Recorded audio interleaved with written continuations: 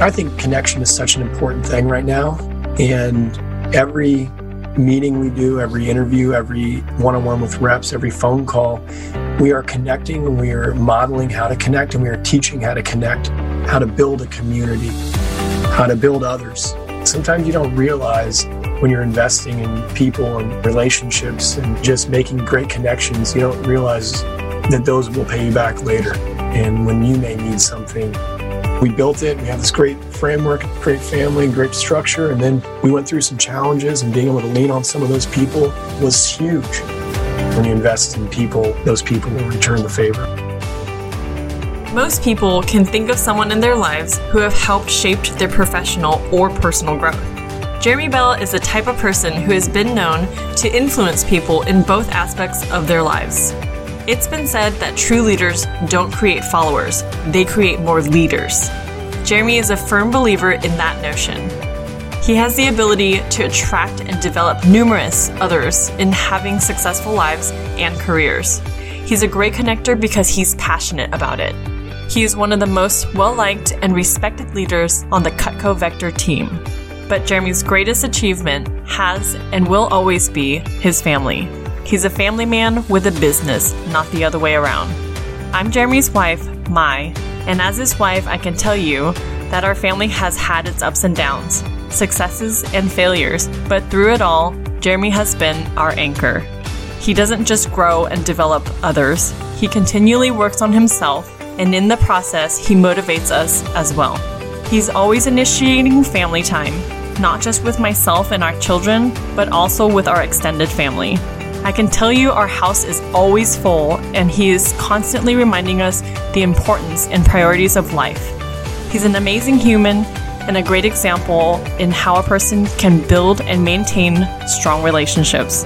I'm proud to be able to introduce to you my husband, Jeremy Bell. Welcome to Changing Lives Selling Knives. I'm your host, Dan Cassetta. There's a generation of entrepreneurs and business leaders out there right now who are positively impacting the world using lessons and skills that they first learned from selling Cutco knives with Vector Marketing Corporation. This podcast was created to share inspiring stories from Cutco's most prominent alumni and current leaders. On this show, you'll meet successful entrepreneurs, best-selling authors, superstar business executives, and transformational leaders from many walks of life. All our guests will have two things in common. One, they're all changing lives today through their work and their influence. And two, they all started out selling Cutco knives when they were younger. The lessons of the Cutco Vector experience are numerous, are compelling, and are real-world concepts for business and life. Through hearing real-life stories and hands-on experiences, you'll gain insights that can help you in whatever it is that you do in life. Thanks for pressing play. Let's get on with today's episode. Welcome to the podcast, everyone. I'm very excited about today's guest. It is Jeremy Bell, the Oregon Division Manager for Cutco and Vector. And I've had a chance to work closely with Jeremy for a lot of years. We've known each other all the way back since 2000 when Jeremy started in the business. And I've really been looking forward to being able to feature Jeremy on the podcast. And so excited about the conversation today. Jeremy's been in the Cutco Vector business now for 20 years. When he was very young, went out to Logan, Utah to go run a branch all the way from Oregon out to Utah. And in 2003, he became a district manager with the company. He was originally in Salem, Oregon, where he built one of the top district teams year in and year out in the company. Jeremy became one of the all-time top developers of talent as a district manager in the history of Cutco and Vector. He and his wife, Mai, have been married since 2007.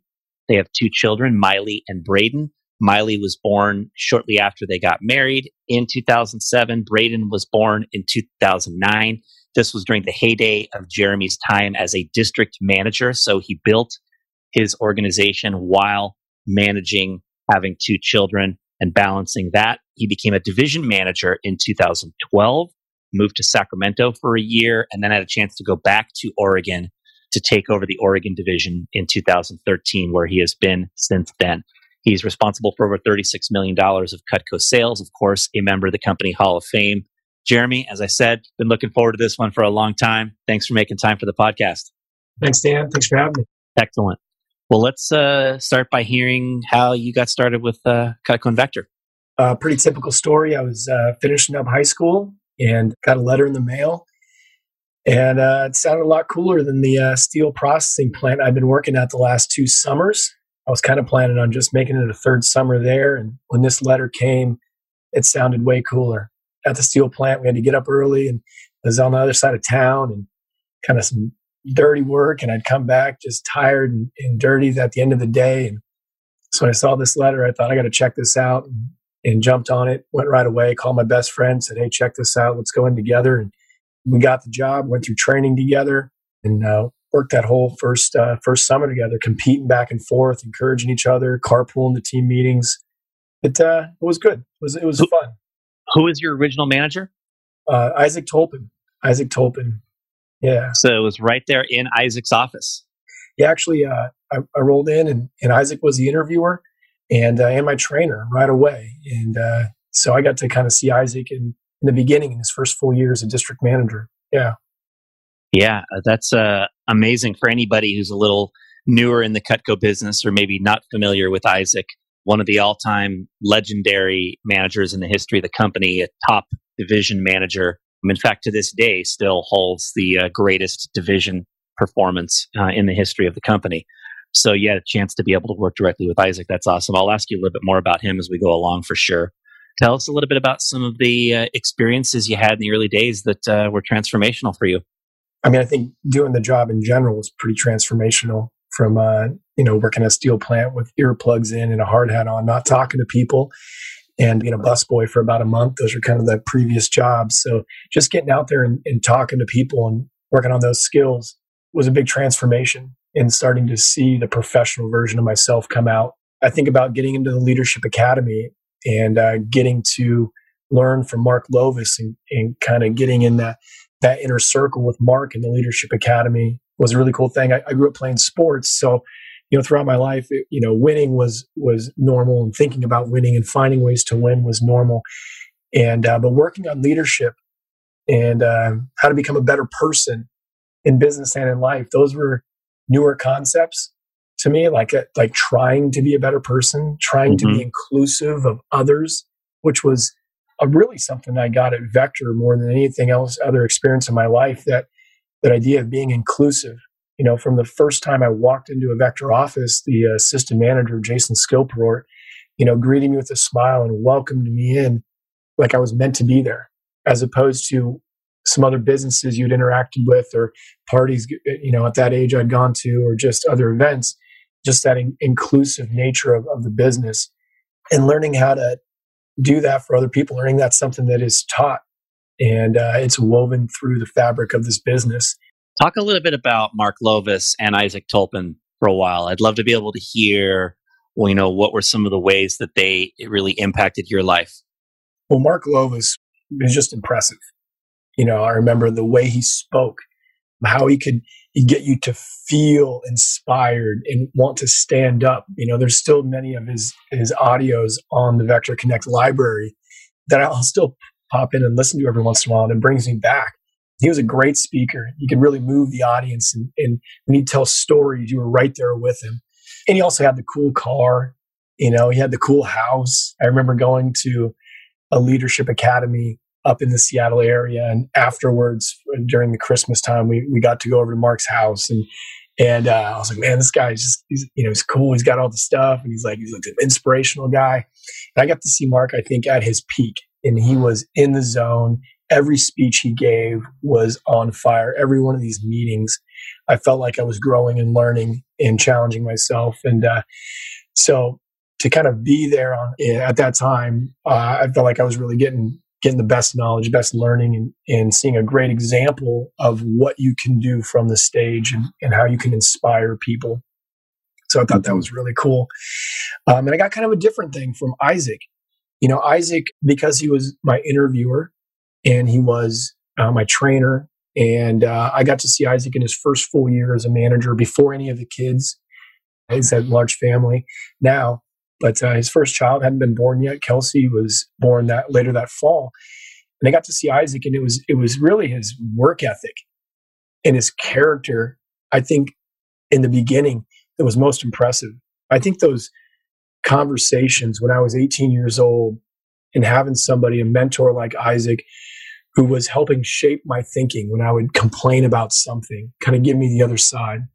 When I'd be upset, he would look for what was the benefit here? What did we learn in these areas? And really at a young age helped shape my thinking, because it's natural when you're young to just complain and be negative, like, oh, that sucks, this sucks. And Isaac would help shape that. So to have a mentor that I locked arms with that was kind of teaching me how to be a better person and how to think bigger and better about the things that happen in life and look for the opportunity and the obstacle, I thought was so huge. And then Isaac, obviously, as you mentioned earlier, became a really good district manager, the number one district team in the country that next year, and then went on to be the division manager a year or two later when Mark was promoted, and then to be the best division manager at that time in the country, and to be that dynamic speaker. That came through in Isaac as well, but it wasn't there in the beginning. He was a good speaker. He got us motivated and stuff, but not to the level of Mark Lovis. But to see Isaac ascend and become that motivational speaker, from the stage, actually just literally got chills thinking about some of the messages that Isaac would talk about, things that I still use to this day, like the idea of choosing growth in the moment, and teaching my team that we're always faced with challenges, and we can choose to take the easy road, or we can choose to grow and choose growth and come up and do what's needed in that moment. And those, I think, will echo in eternity, and especially through Cutco, those messages. By the way, as the pandemic hit this year, those are things that I dug back into, the choose growth and the finding the answers. And my team, we talked about the 2020 vision at the end of 2019. Well, that became the 2020 revision here in 2020, where we got to revise how we thought about the year and what we could do. So those are all things that stem back from some of those early lessons from Isaac and everything. Yeah, it's really incredible to think about the fact that you got to work with Mark right as you started he was your division manager. And then for most of your formative years, Isaac was your division manager. If we were to have a poll of, who are the greatest division managers in the history of the Cutco Vector organization, there's probably a small handful that would be in the echelon of Mark and Isaac. And you could make a case that they are number one and number two in the all-time greatness of division managers. I mean, under Mark, the division won 4 consecutive national championships. And then under Isaac, the division was taken to heights never seen before or since in the history of the company, right? So it's pretty amazing that you had a chance to observe that. What I also appreciate about what you got to see from Isaac was that as a district manager, he had his first child, Kelsey, and then they basically had another child about once every 18 months or so, right? He's got 8 now. But you saw his family build and build, first as a district manager and then as a division manager. And you saw how someone could be a family man running a great business, right? Not just a businessman that happens to have a bunch of kids, right? Did you notice that distinction from Isaac as you were observing him? Yeah, it became more and more evident the longer I was around and the closer I worked with Isaac, and the more polished he became as a leader and the more deliberate he became. And as he added and built his family, he had to be better with his time. There was less that he could physically do maybe in the office, but more that he could do through the leaders. So it was cool to see, because my wife and I, we learned a lot and grew a lot through our relationship with Isaac and Angie. And I really looked at them for the way they lived and the way they led their family, and also the way they led their business. Because if Isaac was the president of the business, Angie was the vice president. She was right there with him. Isaac would drive the business, drive the sales, build the leaders, and Angie would come in and connect the people, make it a family. So they were such a dynamic team. And I don't know if a lot of people realized how much Angie was involved in the building of what NORPAC was. but it was huge. And I know that even to this day, my wife takes a lot of those same principles to help building our organization. And she had such a great example with Angie. So, but thinking about Isaac and the way, there was like a switch that he was able to flip, or maybe it was just like a dimmer. He was able to kind of throttle down and tone down when we go from the office, from this wrap up that he would give. And then we go to the family and he would engage with his kids, and this calmness that came about. It's still something I try to do, now when I get home, or I guess when I open the door to my home office now, and it's like, okay, I've changed, I flip the switch to the kids. And you became a father while being a district manager. In fact, really at the peak of your district manager career, you and Mai had Miley. And then not quite 2 years later, you guys had Braden. What were some of the challenges that you experienced initially in balancing work and family? Gosh, yeah, balance is such a tricky thing, right? I think the first thing was time. When it's just you, or it was just me, and I wasn't married, I didn't have kids, the answer was just work more. Just do more, work harder, extend the day. And as I, got married, as I had kids, that couldn't be the default answer anymore. I mean, for short spurts, for bursts, in our really busy times, for us, that was late June or early July in a lot of cases in Oregon. For bursts, it could be okay. But as a default for the, it's gotta be better than that. So I think the time thing was the number one challenge. Guilt. There's something I think probably a lot of people can relate, but when you lead people, or when you manage people, when you help people, when you teach people, when you're a coach or whatever the case may be, when you're kind of responsible to help others, there's always more you could do. There's always one more conversation.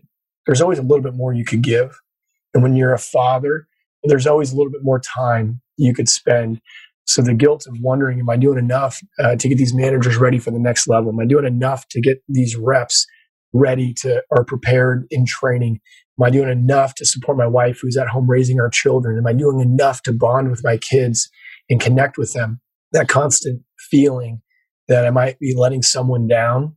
And in some ways, you kind of have to accept that, you can't give every minute to every person all the time. Mm-hmm. So I think that was another really tough thing that I had to wrestle with. And as my life and roles have changed and family situations and have changed, that continues to be something that I have to think about and wrestle with and deal with.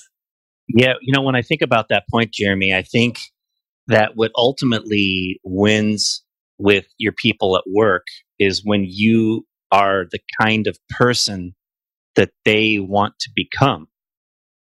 And I don't think there's a district manager in the Oregon division right now who would say they want to be a person who works 15 hours a day, every day, all the time.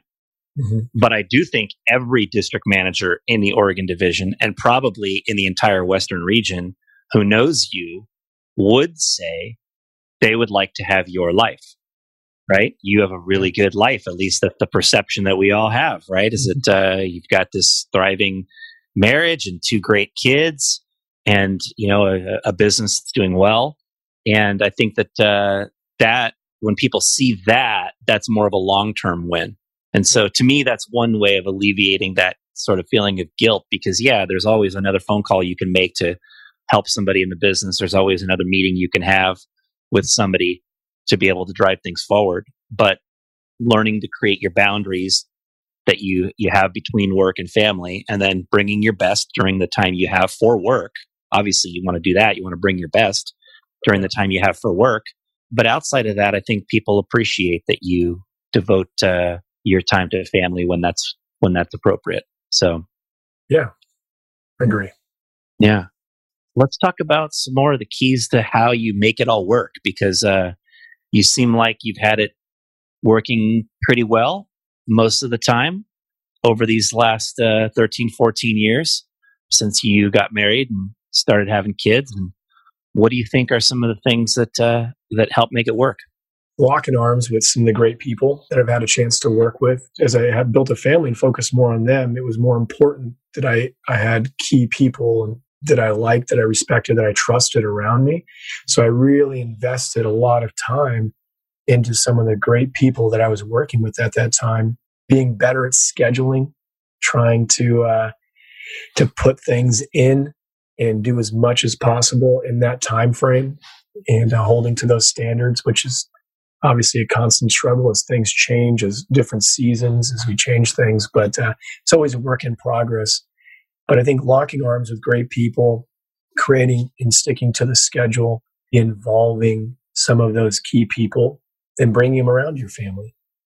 And my office manager now, Izzy Bauer, is such a great person to have around and gets along great with my kids and my wife. And I can think a lot of my other assistants and office managers and DMs in the past. And it's the same kind of thing, but we're working with people we truly enjoy working with. So having them around is nice. It's not all day, every day. It's, but here and there. There can be some really healthy crossover in our business where our people are around our home environment. They're invited to dinner. They're around our family. You're modeling for Izzy how to live, not just how to be a good manager and Vector, but how to live. And, she's getting a lot of value, I'm sure, from seeing that. How about at home? What makes things work better at home for you? Well, finding a way to slow it down, to flip the switch off in some events when we were driving home from the office. I think I heard it from Greg Strine when we had an event with a bunch of DVMs.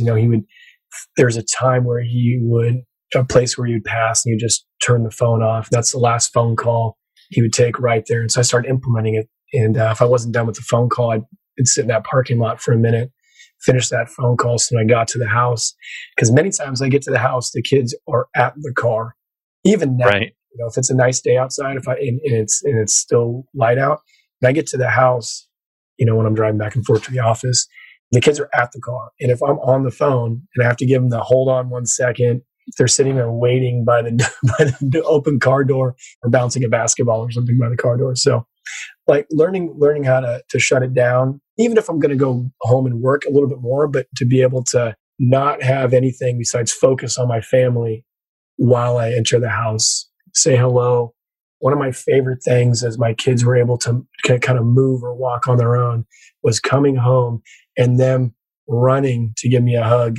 And it still happens now. Even my kids are a little older, so it's not as consistent, but my nieces and nephews are over a lot still. So I still get those running hugs when I get home. So that's pretty nice. So trying to be off the phone, I think, has been a huge one. Trying to tone down the energy. If I just came from giving all the answers, running this wrap up, giving advice, talking, finding solutions, doing all these things, and I get home and I'm like, I know how to do this. This hasn't been done. Let's get this done. Let's get this done. Let's get this done. That energy doesn't necessarily match what my wife and kids need at that moment. Sometimes that energy is pretty intense, and just listening is more helpful than telling my wife how to solve all the challenges and problems she's had for the day with the kids. Mm. So that's being able to dial the intensity down. And I also think that's why the last, few minutes of your drive, or 5-10 minutes or however long you need to kind of bring it down a little bit and be ready for the children, be ready for your wife when you get in the door. For me, that's something that's helped out. If I had a challenging day, or I was really working with some people that were going through some stuff and I had to help them, taking a deep breath, getting a little quiet time. And then when I pull up to the house, being able to flip that switch from the office to the dad, to the husband, been a pretty good help. Yeah. A lot of good stuff in that part, Jeremy. Going back to, you kind of covered the business side first, the home side second. I made a note that having family makes it more important to have development, right? If you want to be able to build a nice lifestyle in any business, it's, especially in ours, it's more important to be able to, it's crucial to be able to have other people around you that can spread out the workload. And I think about as Isaac was growing as a DVM, for example, I know that you and several other of the key district managers there, you guys were running events for the division. You guys were like doing things that was helping spread out the workload of a division manager, but also that was developing you. At the same time, it was preparing you for success. And so being able to have those people around you, whatever role you're in, is key. And what you translated that into is that time with key people is critical, right? Investing time in the right people who you're building something with is key. There's an expression I've heard that there's people who we get business from, and there's people who we build the business with. And you have to very quickly be able to decipher who those are under your guidance and make sure that you're investing the vast majority of your time in the people who you're building the business with, who are going to be there with you for 1, 2, 3, 5 years or more, right? That you're helping to develop. Getting time with them, making that a priority in your schedule is critical. And then for home, the idea of boundaries that you described. That's my word. I don't know that you use that particular word, but I just made that note here. Boundaries. An example of that is when you're driving home, right? I've heard the same exact thing from Greg Strine, one of our all-time top division managers, where he described how there was a point where he would make sure he didn't drive past that point if he was still on the phone. And wherever that is for you, it might be down your street or it might be a mile away, but wherever that is for you, if you're still on the phone, you stop and you finish that call. And then you finish off the last 30 seconds or 5 minutes or whatever it is to get home. There's nothing worse than when you get home and your kids are outside eager to see you and you're on the phone and you're giving them the finger like, wait, hold on, and they're all excited to come talk to you, right? Yeah. So I think that's a simple, actionable idea that anyone listening can implement. And if you're working at home, it's important to create a domain at your home that's your work domain and that everybody knows is your work domain. And then get out of that domain when you're not working and leave your work in that domain. Like I've been making a concerted effort to always leave my laptop in my home office. It never gets into the main part of the house for me. And that keeps me from being tempted to like pick it up or do something that's work related, that after I'm done with work. That has helped me a little bit as well. If it's not done by whatever time, 5 or 6 o'clock you're done with work, it can usually wait until the next morning. And I've tried to abide by that. And if something is that important, I go out to my home office and I go finish it and then I go back in. But I don't bring the work into the house around the kids. I've tried to abide by that. That's helpful. The whole idea of just slowing down that you described, right? When you're in the home domain, I thought that was really good.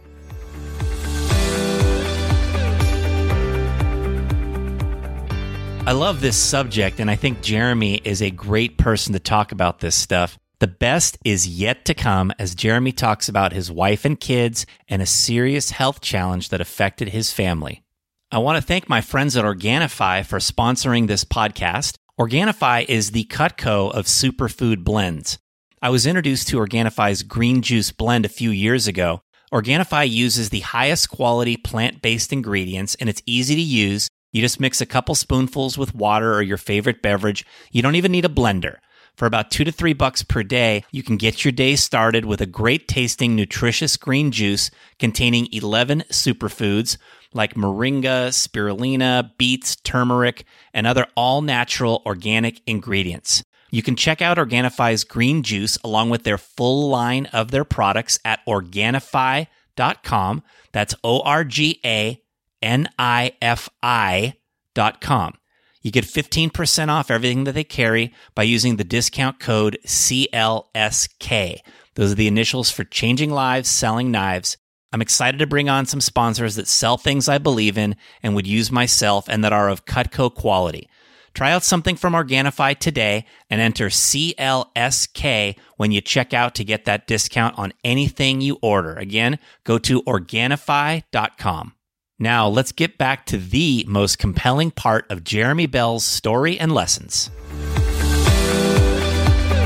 Let's talk about Mai a little bit. I'd love to hear what you have to say about your wife, and also if you're willing to talk about the serious health scare that you guys have had and how this affected you. Sure. Yeah. So, Mai and I have been married since 2007. And she's been just a really great partner to have in life and the business. She's really helped create that family feel that I've enjoyed working around. we went down to Sacramento, where the was DVM down there for a while, and made some great relationships. We loved Northern California. We loved the people we worked with, Jameson Jones and his wife, Kristen, and several other managers down there. And so we said, well, everything's great right now. Our health is great. Our family's great. But if anything happened with us or our family, we'd want to be back in Oregon with our parents and our siblings. In April of that year, we moved back. A few months after moving back up, she was hospitalized with ketoacidosis, diabetic ketoacidosis. So she became stage 1 diabetic, late onset, which is very rare, or pretty rare, it seemed. And so she was hospitalized for a few days and was very sick. And that was kind of a wake up. About 3 years later, in September of 2016, she was hit with a little bigger scare, and it was stage 2 breast cancer, like invasive ductal carcinoma, I think might have been the technical term there. And that was pretty scary. That word, cancer, is really scary. And I remember getting the news. We weren't supposed to get the news for another week on the tests, and she got it the next day. And I actually was out of town. So hearing that news, and I was with a lot of friends and Vector friends. We were celebrating John Ross Fuente and his bachelor party, and we were having a good time, and got the news and changed my flight, came home right away. And my wife's response is impressive. Obviously, she was sad. It was obvious, but it was also obvious that she was going to try to find the positive or the silver lining and everything. So it was interesting. One of the first things, right? She's, if you know my wife, she loves hair and makeup. She's a licensed cosmetologist. And so her hair, she loves to do her hair, loves to change her hair color and do all kinds of things. And so the idea of her hair being taken away was a really scary thing. And that was one of the first hurdles that she had to face. And so she went to her favorite stylist, and she got a haircut that she'd always wanted, where they shaved the sides and did something really edgy. And so it was more of a fun thing. And I thought that was kind of cool. And then after her first chemo treatment, she had to go through 6 rounds of chemo every 3 weeks for 18 weeks. There were 6 rounds, and they were basically, it was hours, 4 or 5 hours we'd go through. And after that first one, you could see the little hair starting to fall out. And that was pretty challenging for her and me to see her go through that and not be able to do anything. I think as a husband or a father, when you're seeing, your wife or your kids go through something and you cannot fix anything with a problem, that's really tough. But this is just like my wife, we had a party. And everybody took turns shaving a piece of her head. And it was like a head shaving party because she wanted to take ownership over the process. Instead of letting it fall out, she wanted to take ownership over it. And she got to do another fun hairstyle that she had never tried before. And I think the kids, they knew what was going on. They're 12, they're almost 13. My daughter will be 13 next week. My son's 11. And so it's a few years ago, so they're a little younger, but they got it. They could understand that it was scary. We were open with them. We were honest. We were optimistic. Obviously, they knew something that was not good. For me, it was like, okay, be there for my wife, but also set the example for my children, like how to be when tough things happen, and how to be there for mom. And we would have conversations. Mine would go in and, she had a port installed so they could direct the chemo straight into her body without pricking her every time. And so it was a port installed in that small surgery. And then the chemo came, and the first round wasn't that bad. She was a little fatigued, but as the chemo started to build up in her body, and seeing her on the bed for hours and hours and hours and days at a time sometimes was really tough. I think especially on my daughter, Miley, the oldest, who's very in tune with mom. She knows, and my son is too, but it's just a different level with Miley. And to see her kind of mature and almost become a little bit more aware in that moment was cool to see. But it was a pretty tough time. How has it turned out?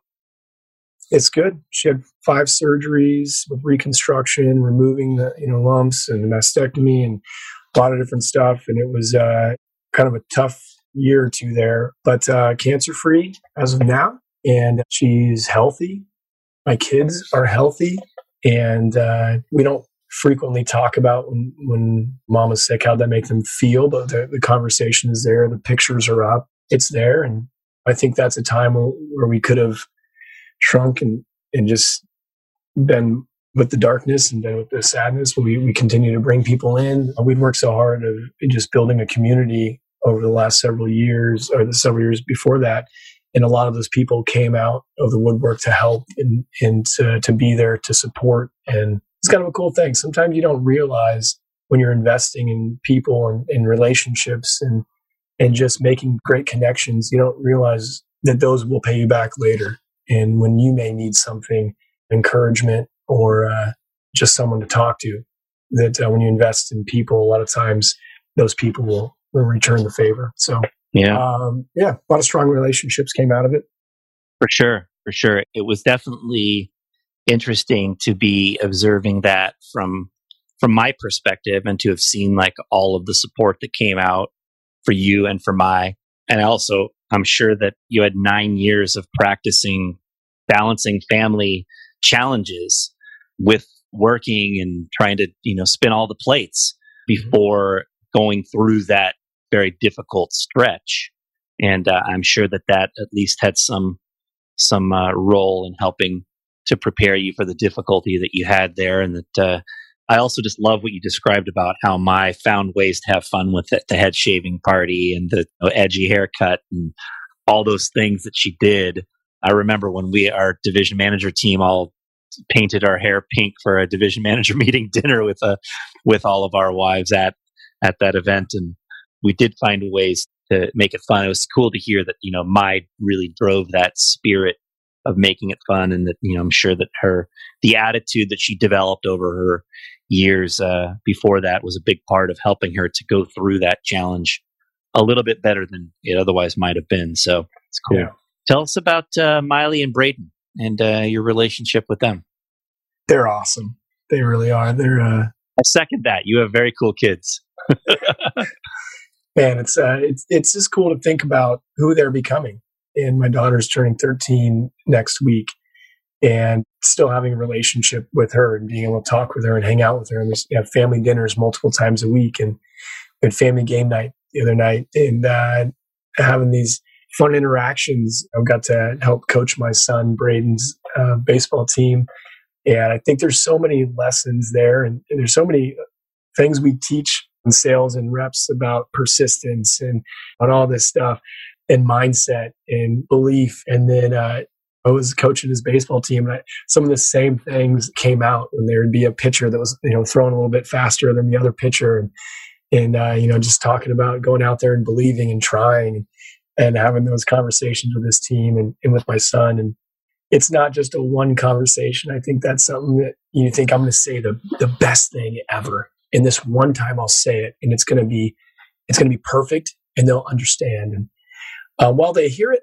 they kind of need to hear it multiple times, and you kind of need to be there with them, whether it's sports or life, and how you talk to your sister, how you talk to mom, and how we deal with our, for my son, how we deal with our feelings and our anger when we get it, dealing with winning, how to win, and also how to lose in sports and family game nights. Actually, I think some of the first lessons on how to lose that my son was able to experience were through some family game nights. When you don't always win, and that doesn't mean we get rid of the game or throw the game. And now he gets it. He's like, oh, it's about trying to make everybody enjoy it. We're trying to have fun. Yeah, we're having competitive. We're trying, but it's involving everybody. And then watching Miley and starting to teach them golf a little bit here and there. Watching her doing her dance performances, and she's a perfectionist. She just tries so hard to do everything exactly right, from doing a bunch of different hairstyles and things that she learned from mom, or when we do some talking about golf and their golf swing, and I teach her something once or twice and kind of show her, and then she replicating that and just being super coachable. It's so interesting how different they are, but how similar they are as well. And seeing our own similarities, our own imperfections. If we get frustrated in the words we use, and very similar to the words they may use. And it's been the best learning experience of my life, I think, having children. And even become much more, ideally, I think that we can become much more selfless. I was 21, when I was 22, first met Mai, and maybe it's more about me, and then it was about us, and then about us and the kids. And I think the kids see us, go on date nights periodically. They see every morning for about an hour. Mai and I sit downstairs in our living room, and we kind of look out the window, and we have our coffee, and we chat for about an hour about life, about any projects we have around the house, about the kids and things that they're doing, about the schedule, what we want for the weekend. This time of year, it's getting kind of cold, so we do it inside. Sometimes in the summer, we'll do it on the front porch, and chairs out there, and waving at the neighbors. And it's kind of fun to see it. And it's one of our highlights of every day.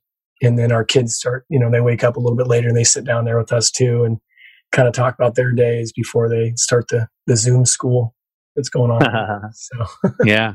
How's that been this year? My kids love people. I think just as much as I do, and as much as my wife does. And so Zoom school is not as cool as normal school. A lot of parallels for sure to how we operate now, and the idea that it works, and there are a lot of things that work about it, but there's also a dynamic of in-person influence that is missing, that I think it's important for us to recapture, both with the school education and of course in our Vector Cutco business. Let's bring this full circle back to your Vector Cutco business here before we wrap up, and just interested to hear about your view of the future and just what opportunities you see in the business right now as it's evolved.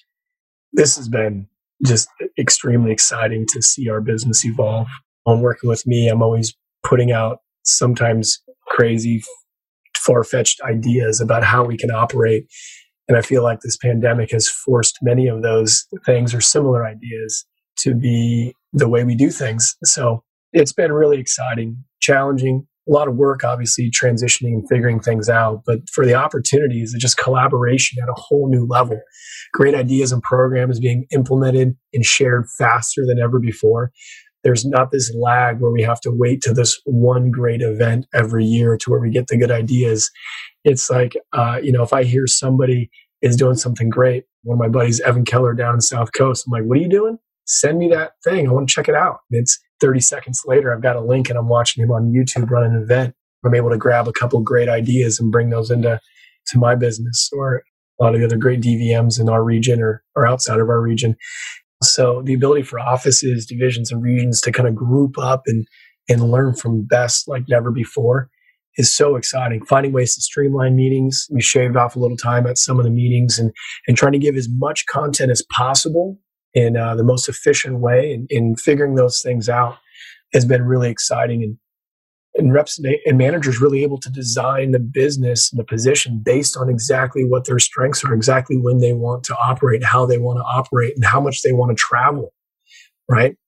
This thing that I've been teaching my division and speaking about and trying to remind myself of is love the mobility of my role. Just loving the mobility of our roles, I think is such a great mind flip, right? That, I have to do this. No, I get to do that. I get to design it. If I like to work early in the morning, get up, hammer out all my admin stuff, all my planning stuff, all my prep stuff, and then do all the people stuff right after that, right? Or if I don't like to wake up early, I can do this. And it takes a little bit more designing now because it's different. But once managers and reps, they take the time to design it, they get to have the exact business framework, lifestyle that they want. All they got to do is follow through on the key result areas. I mean, we can talk about that, but it's like they get to design it however they want. So exciting right now. Exactly. Yep. It's awesome.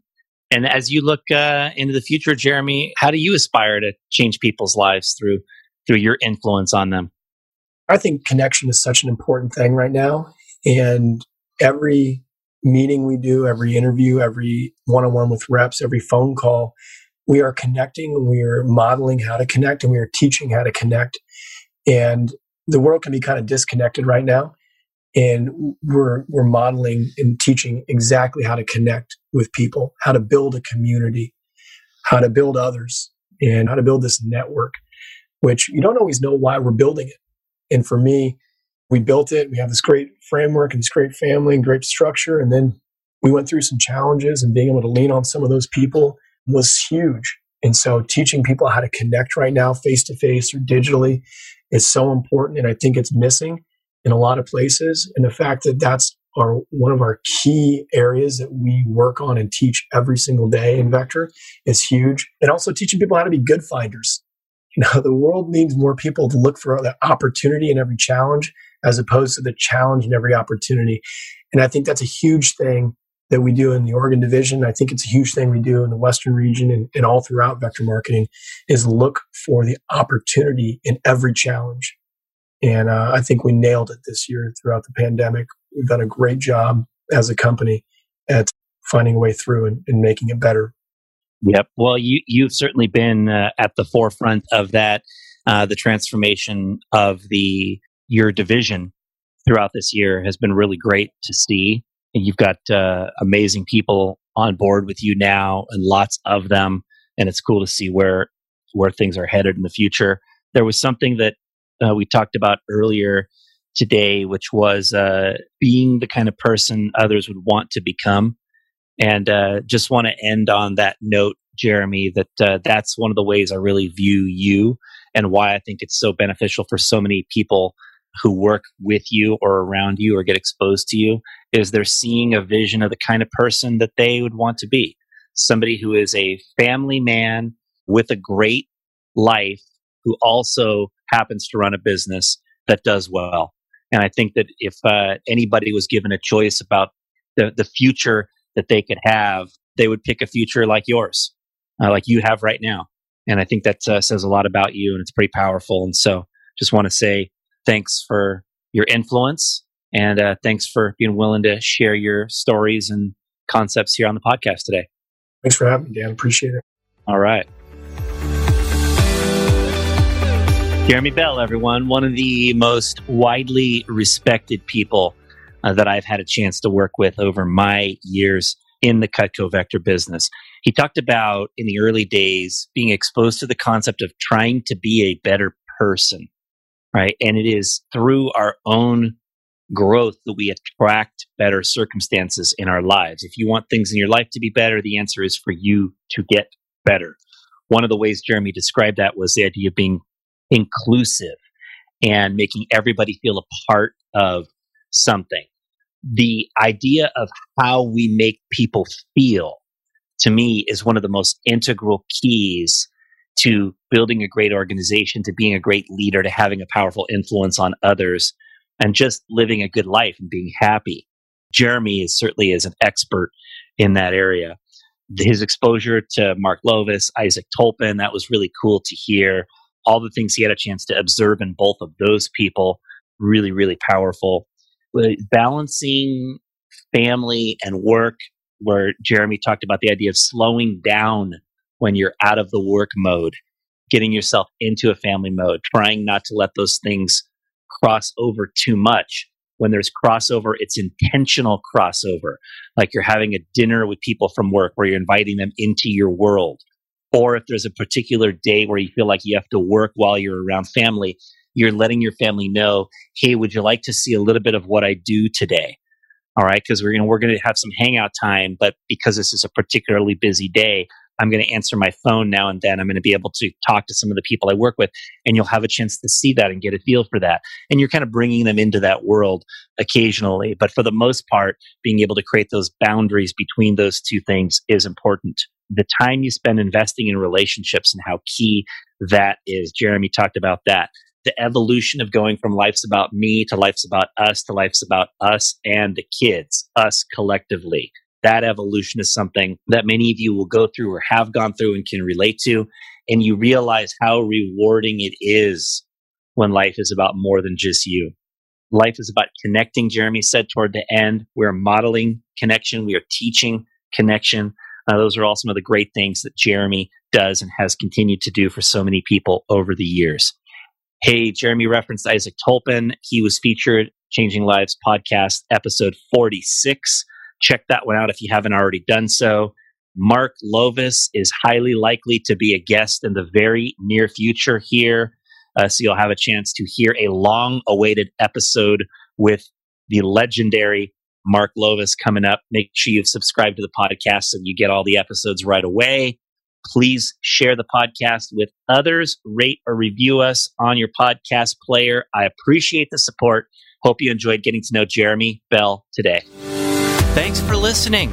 If you enjoyed today's episode of Changing Lives Selling Knives, please consider rating or reviewing us on your podcast player and hit the subscribe button so future episodes are automatically downloaded directly to your device.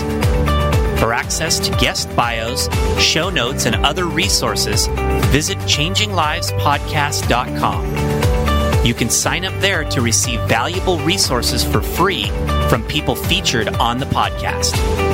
This is Dan Cassetta signing off. We'll be back in a few days for our next story about changing lives.